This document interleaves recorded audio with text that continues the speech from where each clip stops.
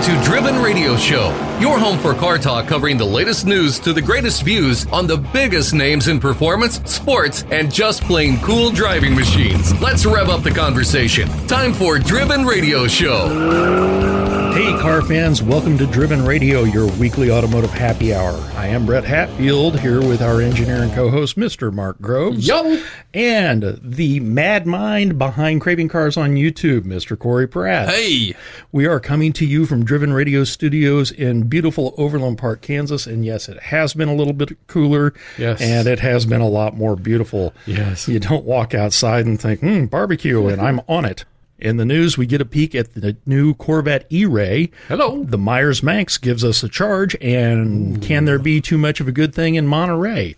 Our special guest this week is muscle car expert and lead TV commentator for Mecum Auctions, Mr. John Kraman. John Kraman! John will be here to discuss Mecum's summer auction results, what Mecum has in store for Monterey Car Week, and his thoughts on the new Corvette Z06. I understand he has some.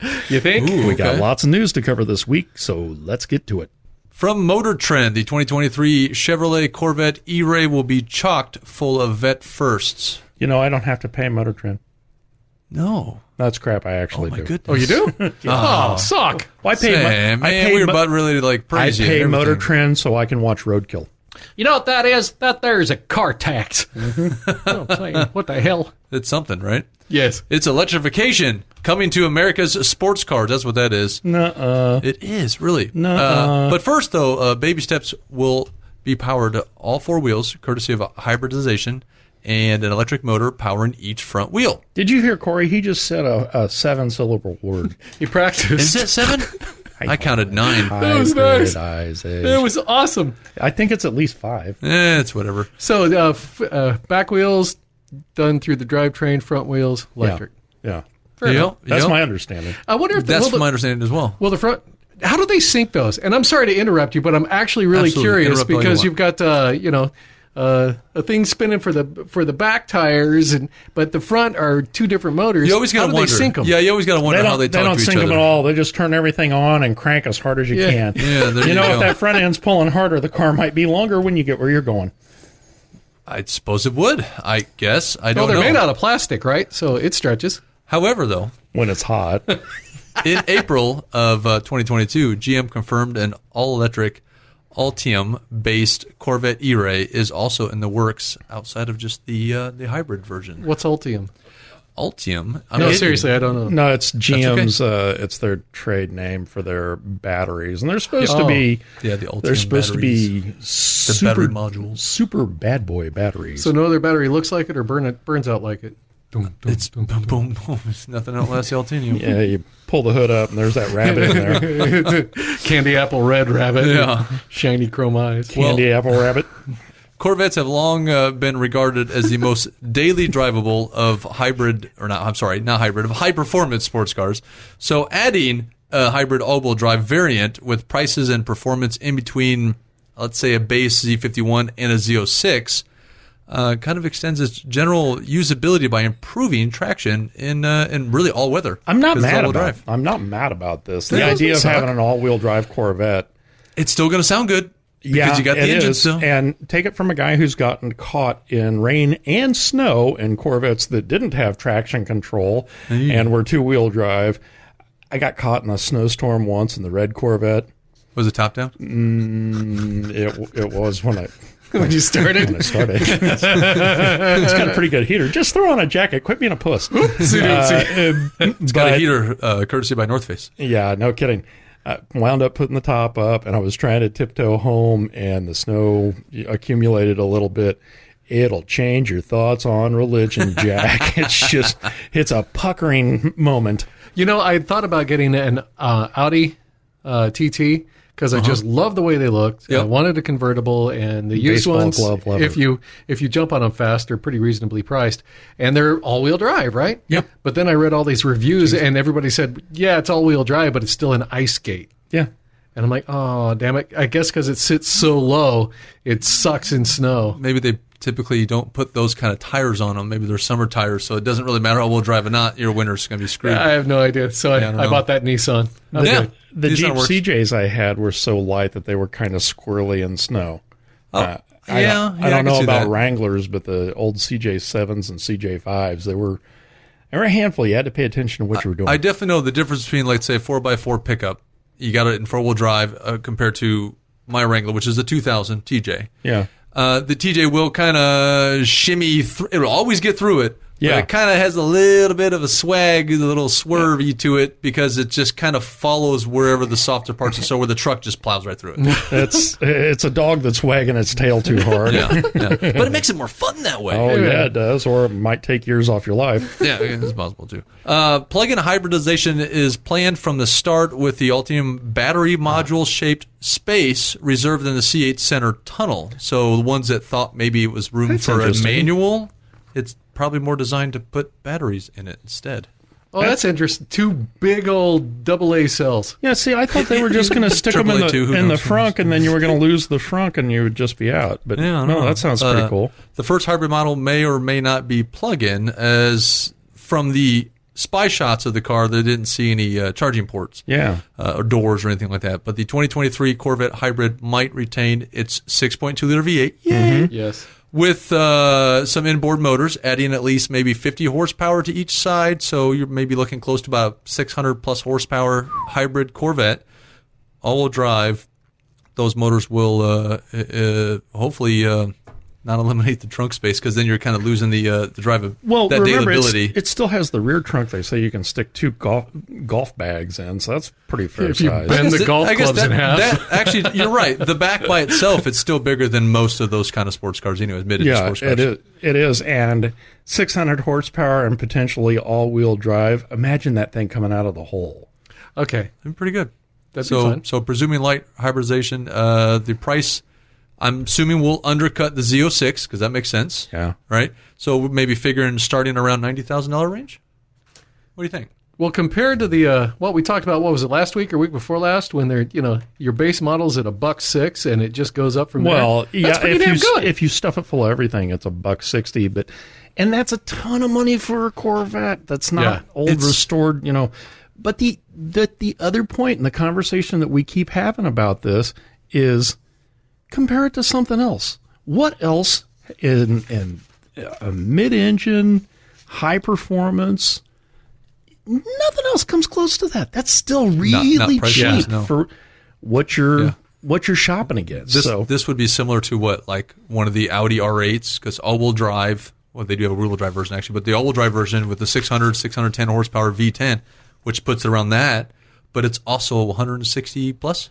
Yeah, starting. Oh, Jesus. Starts about 160, I think, ish. My dream right now. Typically, it's going to be over 200. C8 Stingray Elkhart Lake Blue. Natural dipped interior, low or no rear wing, and I want all the black parts on the outside, the strakes for the intake and all that. I want that all painted body color. I want it to be really subtle. That'd be cool. But yeah, I want another blue Corvette. Yeah. Well, who doesn't? Blue Corvette. But like what we were just talking about with the Z06 starting at 106, remember how they made the big deal when the C8 first was coming out? Hey, you can get it for under 60. No, you can't. No, you can't. Not a single one is sold as base price. Not a single Z06 was sold at its base price. I saw two last week under 60. And new though. One had been wrecked in the front and one had been wrecked in the back. That don't count. You buy them both and weld them together. So you got a whole if car. this were to start somewhere in the $90,000 range, you'll probably still won't see one under 100. I bet. Well, again, and this is what it's going to. This is my new least favorite phrase: supply chain issues. Oh, shut up! But that's what the market will bear. That's why you still can't. You see what a bag of chips goes for nowadays? Yeah, it's a $3.29 bag of chips goes for $6.99 now. Oh, bull! I'm not kidding you. I went to the grocery store just 2 days ago, and I was going to buy a bag of chips, and it was $7 for a regular size bag of chips. Plus, when you open that sucker, the top half of it is air. Yeah. It's, by the time you open it, it's already half gone. Well, that's why you're making $15 to $20 for minimum. Is so that you can buy a $7 bag of chips. Damn it, Jim! I'm gonna have to buy. I gotta buy the base Corvette. I can't go Z06 because I'm gonna buy some chips. I got one of those little Fry Daddies. I'm making my own chips. You're dang right. We're gonna go old school. I'm gonna make it myself. That's right. Some gun. From Car and Driver, in the April, the Myers-Manx 2.0 electric brings iconic dune buggy into the modern age. That's right, kids. You can go get a Myers-Manx dune buggy. In Car and Driver's April 1967 issue, the original Myers-Manx was on the cover front and center. The road test proclaimed it to be all things to all men. The only thing they could all agree on, they said, was that the Myers-Manx was more soul-freeing, leaping, bounding, uninhibited fun than anything else we'd ever driven on or off-road. 55 years later, the beloved dune buggy aspires to be all that and more. Announced just Monday evening, the Myers-Manx 2.0 electric brings all the adventurous off-road fun of the original, just powered by a battery. Battery. Now, I wonder if you take it out to the surf, if you hooked up a cup, go over to what's the cheap tool place? Harbor Freight. Yeah, go to Harbor Freight, pick you up a couple of those sun-powered battery rechargers. Oh, yeah, solar rechargers. Solar power by this thing. You go out, do your little dune buggy thing on the beach, then pop those bad Mark's boys going to out. get one of these suckers and make it top-heavy because he's going to strap 14 of those solar rechargers to it. You're damn right. I will drive cross-country. And then he's going to go cruise his Myers-Manx electric for the endless summer. You look at me, I'm still rolling. Okay, those are Krugers, you're damn right. Don't hate me, but I don't count this as the same thing as a road-going car per se, because this is just a for fun, whatever.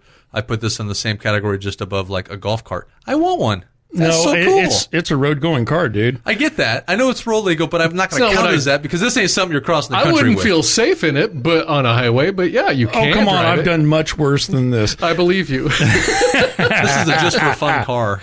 The design of the Manx 2.0 closely follows in the original's footsteps, with its rugged yet voluptuous silhouette. Ooh, curves. But the newest incarnation is a bit more refined than its predecessor, thanks to the enclosed rear to cool the electric motors. Still, the Manx 2.0 stays true to the monocoque chassis of the original, making it light. The heaviest 2.0s claim to weigh 1,650 pounds. It is a golf cart. Oh, my God. Okay. I'll give you that on the weight.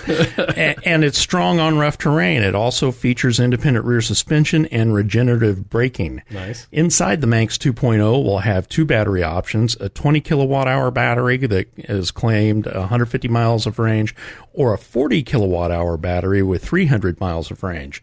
While the company has yet to release power specs for the smaller of the two, the bigger option, since 202 horsepower, let that sink in. 1,600 pounds, 202 horsepower. Yeah. You'll have some scoot. Yeah, no kidding. It's and up to 240 pound-feet of torque to the rear wheels through two motors, which should get you up to 60 miles per hour in an estimated 4.5 seconds. Oh, crap. You want to talk about dangerous? In a small little dune buggy. Yeah, that's awesome. It'll probably do it anywhere, too. A buddy of mine, a guy I grew up with, had an original Manx for his first car. You know how much dumb crap we did in that thing? Oh, that's hard to imagine, but endless, not unimaginable. And it was gutless. It had maybe 80 horsepower. If you had one of these with a couple hundred, yeah, it's dumb crap will happen. Absolutely.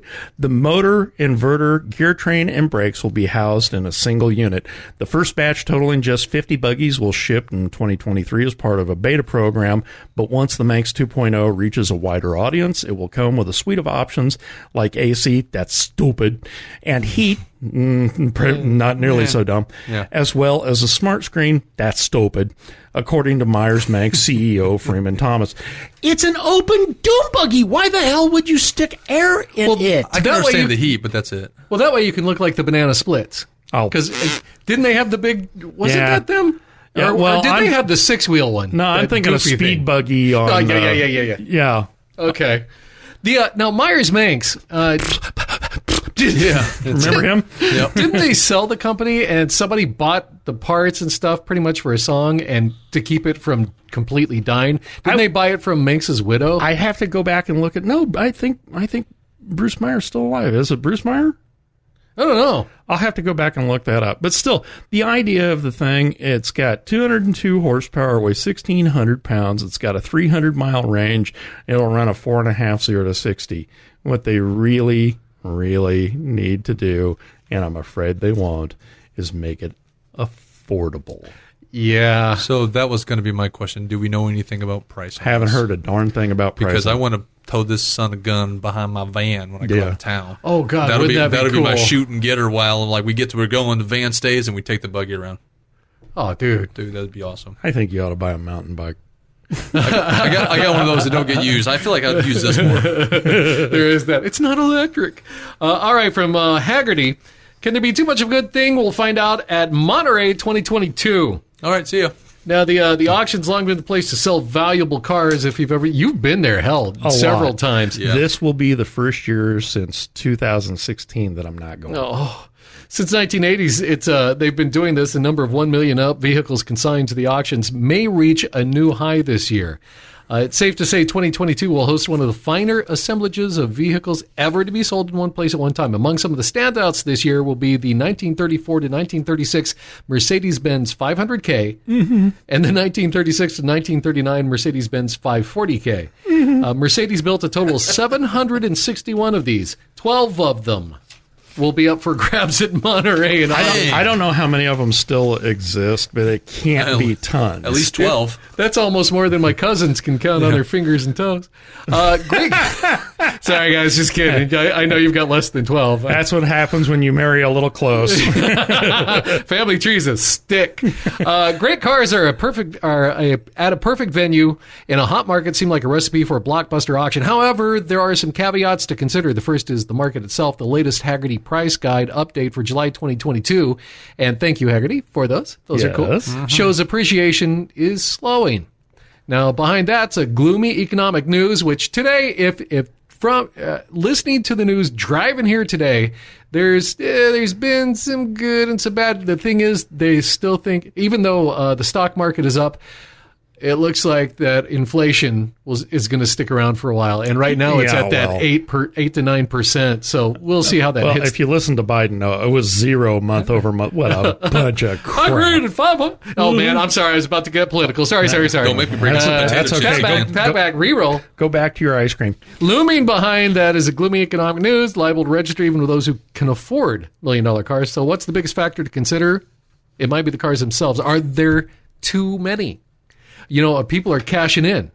They're finally cashing in, and just, oh my God, the nice cars that are going out the doors. The market has been so hot for so long. I honestly thought a year and a half ago we were going to start to see a little bit of a downturn. But, it's hanging tough. It's hanging in there. I'm guessing that it'll be 6 months or so. Easy, maybe longer. And maybe then I'll finally be able to buy a Mercury. 6 months, 6 years. Or a Chrysler. Well, speaking of how that might work, those 12 Mercedes 500, 540Ks, there are 12 cars, not a huge percentage of production, but they're very expensive and they don't often come to market. And usually only 1 or 2 sell at auction each year. And these are all at the same frickin' auction. Yeah. All at one place. But Maybe they'll go for the exact same money. They do have significant differences from each other, like different body styles, different coach builders, which is one of the big things. Because that really customizes them, makes them almost one-offs. Yeah. Some examples will appeal to one potential new owner, while a second or third example might not. And that variety may bring out the bidders more if they don't want all carbon copies of each other. Now, there's a risk of blockage for specific models. The size of the pie that is a collector car auctions has increased dramatically in recent years. that's true. 42% since 2015. It should be able to absorb even a supersized Monterey so long as bidders find the quality and variety of cars compelling. Yeah, you got to be excited about it. Sure. Well, and the other thing that the article mentioned, but the article was lengthy, so I had to cut it down. There are 3 or 4 Ferrari F40s at Monterey this year. There are a handful of Ferrari 250 Tour de France cars, TDFs. There's a lot of really, really incredible stuff which is really setting the stage for Monterey being big this year, potentially huge. Yeah, 1960 Nash Ambassador, I think it might actually have a chance. There you go. There you go. It's got a surfboard on top, too. They got It's sweet. They got a Mercedes grocer there. Consigners what will also help is if consigners haven't gotten carried away with the reserve prices, too, because if they're, shooting for the moon. Oh, yeah, sure. Yeah. You may not have it. They're talking about Monterey being record-breaking big this year. Well, if the top-tier cars on offer from 5 auction companies can sell, total sales could exceed $400 million. That would be a record. And the hot market could persist for another year or more. And if there's less agreement about values, a repeat of 2019 is possible, with total sales down by nearly 1/3. Now, if they have a miss on it, it'd probably cool the market because Monterey is kind of a big deal and a bellwether. Well, it's one of the three, man. It's we've got Scottsdale, Amelia Island, Monterey, and those tend to give you an idea where the market in general is going. I am really surprised by the number of, especially from an idiot like me, similar cars that they have. But if the market's hot enough. Yeah, there's 8 or 9 Mercedes, 50s and early 60s Mercedes 300 SLs, both coupes and convertibles. So, and there is a lot of dry storage in Dubai. Those cats still have money. They're okay. They're just going to come in, get them, and hang on to them for a while. Yeah, everybody's talking about storage gas has come down, 40 cents or 80 cents or whatever. No, it's still $2 too high. Yeah, it's still like 80 to 90% higher than it was 1 year ago, baby. Well, and there's a huge argument to be had there, and I can argue both sides, but it's going to be lengthy, and we're not getting into it. No. So screw that noise. We hate politics. Our special guest this week is muscle car expert and lead TV commentator for Mecum Auctions, John Kramen. Sweet. We haven't talked to John in a while. Yeah, he's a good guy. Nice to have him back. John will be here to talk about Mecum's summer auction results, what Mecum's got in store for Monterey. Oh, God, have you seen their website? What they got in store for Monterey? Yeah, it's tingly. Oh. And his thoughts on the new Corvette Z06. He's a Corvette fiend, and I'm sure he'll have something to say. All that and much more is coming up next on Driven Radio.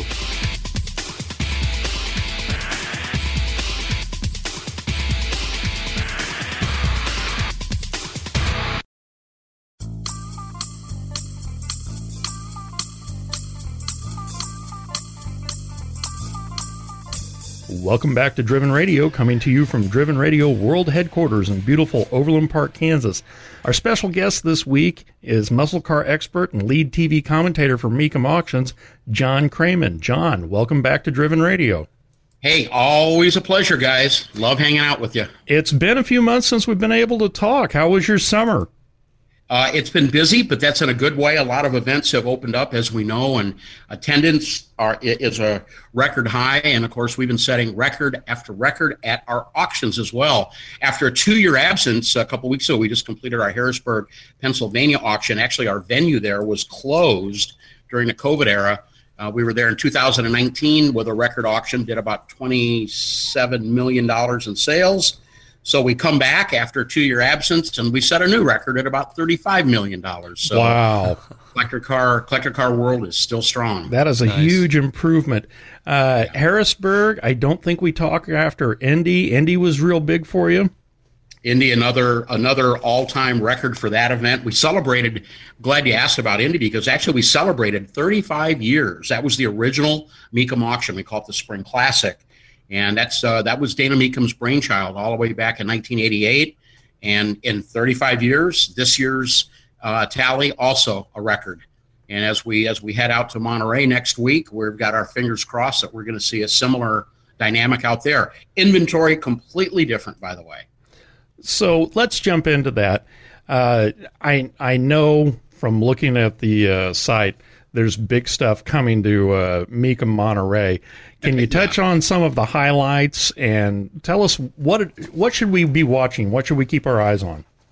Well, we make a transition there. It's really what I would call our boutique auction, where we really sort of step out of our comfort zone. Probably the easiest way to get an initial sort of a capsule snapshot at it is it's the only auction where we'll have more Ferraris and Porsches than we'll have Mustangs and Camaros. And I think that in itself really sets a story. It's also the smallest auction that we do in total car count, but at the same time, it also has the highest per car average of any Mecum auction. So It's an interesting dynamic. We know there's a lot of events going on during Monterey Historic Week with shows and concours and product reveals and, of course, vintage racing and just so many events going on all over that area. It's a world-class event, as we know. We've got 8 hours of live television coming up on Motor Trend TV and on Motor Trend Plus. We'll sell tickets for $20 in advance for folks at Mecum.com, for folks that want to come in and just check it out, and then $30 at the gate. Kids 12 and under, always free. But to answer your question directly, the inventory is almost unbelievable. Leading the charge, my personal favorite is a Cobra, Competition Cobra. That's the only 427 Comp Cobra that actually won over in Europe back in the 1960s. It really put that car on the map and raced against Ferraris and, believe it or not, 4 GTs, and actually won at an event in 1966. Pretty impressive. We've got that car coming. It'll be in the millions of dollars. Still has its original aluminum body. And then the 4 prototype Ferraris. Have you guys seen those? Yes, I have. They're brilliant. Let me just give you, it's almost unbelievable. The legend of the LaFerrari, the ultimate Ferrari, and arguably the ultimate hypercar, going back now 6 or 7 years, is obviously legendary and well known. Mm-hmm. That car still really it sets the bar for performance and handling and technology. It's a hybrid. It's got a normally aspirated V12. It's a monster. It's a multi-million-dollar car. Anyway, we've got 3 that came out of Ferrari Works. Oh, wow. We've got 3 of the prototype cars, the prototype 1, 2, and 3. Somehow, I don't know why, Ferrari let those cars go. They let them out into public hands. We've got 3 of those, and then we've got 1 conventional V12 front engine car, which is a TDF prototype as well. All late model prototypes from the Ferrari factory. Like I said, I don't know how they let those cars out, but for the Ferrari collector that has everything, they're going to want to add these to their collection. Yeah, no kidding. So, and then the pre-war classics. Can you believe we've got 4 Marmon 16s? Yes. 1 would be a big deal. 1 would be a major deal. We've got a collection of 4. They're the best 4 in the world. These cars are built between 1931 and 1933. They're 16 cylinders. A lot of technology with aluminum. In fact, the aluminum in the cylinder heads are even aluminum. These are really high-tech cars, rarely seen. The number 1 collector with the number 1 4 cars in the world are bringing those to Monterey as well. Those are all 7-figure cars. And the list of, like I mentioned, Ferraris and Lamborghinis and Maseratis, it just goes on and on and on. It is probably the most diverse and unique inventory we've ever had at Monterey, and we usually have a unique and diverse variety of cars there. So Yes, you do. Looking forward to it, as you can tell.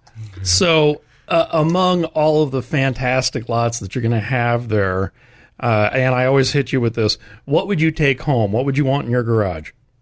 You know, not to sort of repeat myself, but I think that it is a little bit of a theme, and that is my number 1 favorite collector car of all time is a 427 Cobra. I've thought often about getting a replica, which are obviously very common, very inexpensive, but to have a real, honest-to-goodness 427 Cobra. So if you've got a spare, let's say $5 to $7 million that you want to put to a good cause, that will allow me to bid with confidence on. Absolutely. Let's talk after the show. So I've seen a few posts. Well, Mark, did you have a question for him, or? Oh, no, I was just writing down some notes on it because looking at the list of vehicles, there were a couple that, there's a 37 Cord that I would give my left leg for. Well, there's some good-looking Duesenbergs in there, too. Oh, you're not wrong. And then you guys have that 49 Mercury convertible from the movie Grease, and it's even, the dash is autographed by Olivia Newton-John. How very timely. Timely, yeah. With her passing. Yeah, the bad guy's car. Who doesn't know that car? And I think that's cranking a Flathead 8 underneath there, too. And I'm like, what? This is so cool. It is. And it's really cool that car survived. You mentioned the tragedy of, Olivia Newton-John losing her. I mean, she is beloved by everybody, but she did sign the dashboard on it. And we know that movie cars, significant movie cars, they can really ring the bell. And I would put that car, the bad guy car, the Black 49 Merc, I'd put it at the top there of the. I would make that an A list. I mean, it's certainly not up with the with the Bullet, which is an A plus list, Yeah. but a solid A list car. So that one's going to be a lot of fun. Expected to bring well over $500,000 on that one, guys. Holy cow. I can't Hot wait diggity. to see it. So I've seen you put up more than a few posts about the new Corvette Z06. I want to know, have you driven one, and do you have one ordered yet? No and no. First of all, I'd love to drive one. Haven't had the opportunity yet. And guys, I'll tell you why. I ordered my 2020 seat Corvette in July of 2019. Took delivery in December 2020 after a 16-month wait. And I love it. I've got about 4,500 miles on it, zero problems. Every time I drive it, I like it more and more. And I have to tell you, my 495 horsepower version that does 0 to 60 on the dashboard timer, the best I've done is a 3.0 second flat run. Dang. I did not run the track mode or the traction control, just kind of a raw run. And Chevy says it'll do a top speed of 194 miles per hour. And when I accelerate hard on that 0 to 60 run, it literally, guys, hurts my back. And I mean that in a good way. Wow. I'm not complaining. So to go to 670 horsepower, double the price tag what I paid for mine, would I love to have one? Of course. Is it calling my name? Not at this point. Okay. All right. Well, that's Good an honest reasons. answer. That's a good answer.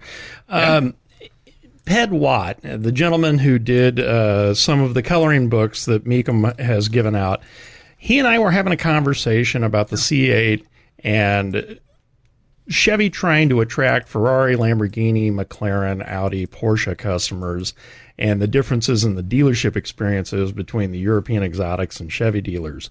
How do you think Chevy could make their dealership experience compete with the more exclusive brands? Yeah, that's a really good question. I've got a lot of people that I know, Mecum customers, mostly people that I've met through there. And you might be surprised to hear, not so much in the Porsche world. They really do a good job of bending over backwards with their clients. Yes. But the Ferrari dealers in general, the Ferrari salesmen, they're fairly indifferent to their client base, almost to the point of, if you want to order it, great. If not, don't waste my time. That's sort of their attitude.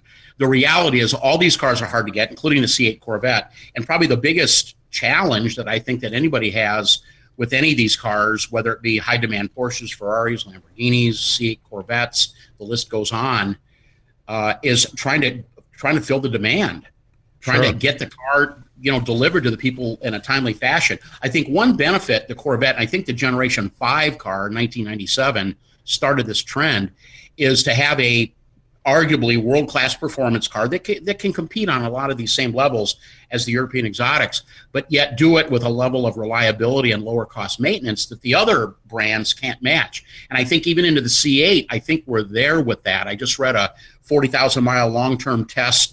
I don't know if it was Car and Driver, Road and Track, who it was, and they said basically zero problems. They had to replace the brakes and the tires, and they had the AC compressor fail. They were doing track days with the air conditioner on. And they said, I don't know if that had anything to do with it. I think that probably would have contributed. But it was replaced under warranty, no problem. But zero problems in 40,000 miles and, like $500 in maintenance plus the tires and brakes. Any one of the European exotics, you're not gonna accumulate that many miles on that short period of time without thousands and thousands of dollars in maintenance. So you might get treated a little bit better across the board in some of these high-end brand dealerships, but I don't know, guys. I don't know. I mean, I'm open for, some counterpoint. I don't know how vital and important that is to somebody, wanting to come in and get one of these cars. I What do can't you guys speak think? to it. My wife has a Porsche Cayenne, so I've been through the Porsche dealer experience. They do a very good job, but I still got two old Corvettes. I'm still driving them, and a small block Chevy's tough to beat. They made a zillion of them, so they're generally cheap and easy to fix as long as it's not something Corvette specific. What do you think about the new hybrid Corvette, the E-Ray? Yeah, obviously it's a direction that we're going. Here's my prediction, and again, I want to get your guys' input on this as well. My thought is, and I could be wrong, but my prediction is I think the E-Ray nameplate is going to be saved for the full EV, the battery-only EV. I don't think the E-Ray name is going to be adopted to the hybrid, which presumably is going to be a regular LT2 490 or 495 horsepower engine, depending on the exhaust system, with maybe 100 or 150 horsepower of extra hybrid power, probably driving the front wheels. Guys, I think they're going to call it a Grand Sport, and I think they'll save the E-Ray name. That's just my prediction. I have no inside information on that at all. And I think they're going to save that E-Ray name for the full electric Corvette. And, of course, we're going to see the Z06 turbocharged. That'll be called the ZR1. And then, of course, the Zora, top of the line, probably $250,000 or more. I'm not exaggerating. No. We'll have that 800 or 850 horsepower ZR1 twin turbo flat plane crank monster with hybrid power that will probably be one of the world's best performing supercars regardless of price tag. That's my prediction. And then, of course, EV. A full EV, I think, is going to happen. That's my prediction on the evolution of where I think the Corvette's going to go. What do you guys think? I'm thinking about which one of the kids I have to sell to get that ZR1. Look what the 19 ZR1s. Look what they're doing on value. You guys been watching those? Oh yeah. I keep trying to find a 3LT that gets within striking distance. I still very much want one. But, I shot the moon last year and went out and bought my 65, and I'm not ready to part with it yet. So there is news floating around about a possible electric Corvette sedan, and I've seen a concept drawing of a possible Corvette SUV. Do you think Chevy will spin Corvette off as its own brand and go with multiple models? In this crazy world, I wouldn't discount anything. I think maybe a more likely candidate for something as radical as that is possibly a rebranding of the Camaro name. Very much maybe like the Mustang has done with their Mustang EV. And again, it would sort of compete. I mean, the Camaro, an EV Camaro that's not a Camaro, would compete with what Ford already has. And that's a pretty successful platform so far, the EV Mustang, sharing nothing with the gas car, of course. So I don't know, guys. I don't know. Corvette is a pretty significant nameplate. It's certainly going to evolve as we go into the future. And, just like you guys, I've got my ear to the ground waiting to pick up any rumblings of what I see happening. And other than some artist conceptions and some rumors flying around, nothing concrete yet. But like I say, in this crazy world, I wouldn't discount anything. Nothing. I agree. Time will tell.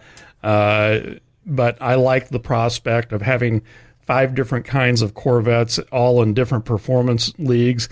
And I don't care if they ever do a sedan or an SUV. Go do that elsewhere. That's fine. We've been speaking with muscle car expert and lead TV commentator for Mecum Auctions, Mr. John Craman. You can find all the social media links for John and Mecum Auctions on readthedriven.com. John, as always, thank you for taking the time. We really appreciate you being with us. Man, always my pleasure. Really appreciate the interest, and let's go Monterey. Yes, absolutely. Thank you so much, and let's have a word after Monterey. That's a deal. Fantastic. Thank you, John. Thank you so much for spending time with Driven Radio. We love what we do, and we wouldn't be able to do it without the support of our listeners, and that's absolutely true. We wouldn't be able to do this if we didn't have you guys backing us up. Amen. You can find us online at drivenradioshow.com and readthedriven.com. Follow us on Facebook, Twitter, and Instagram at Driven Radio Show, and listen everywhere fine podcasts are heard. I am Brett Hatfield for Corey Pratt. Yep. And Mark Groves. No! Thank you for listening, and we'll see you next time here on Driven Radio.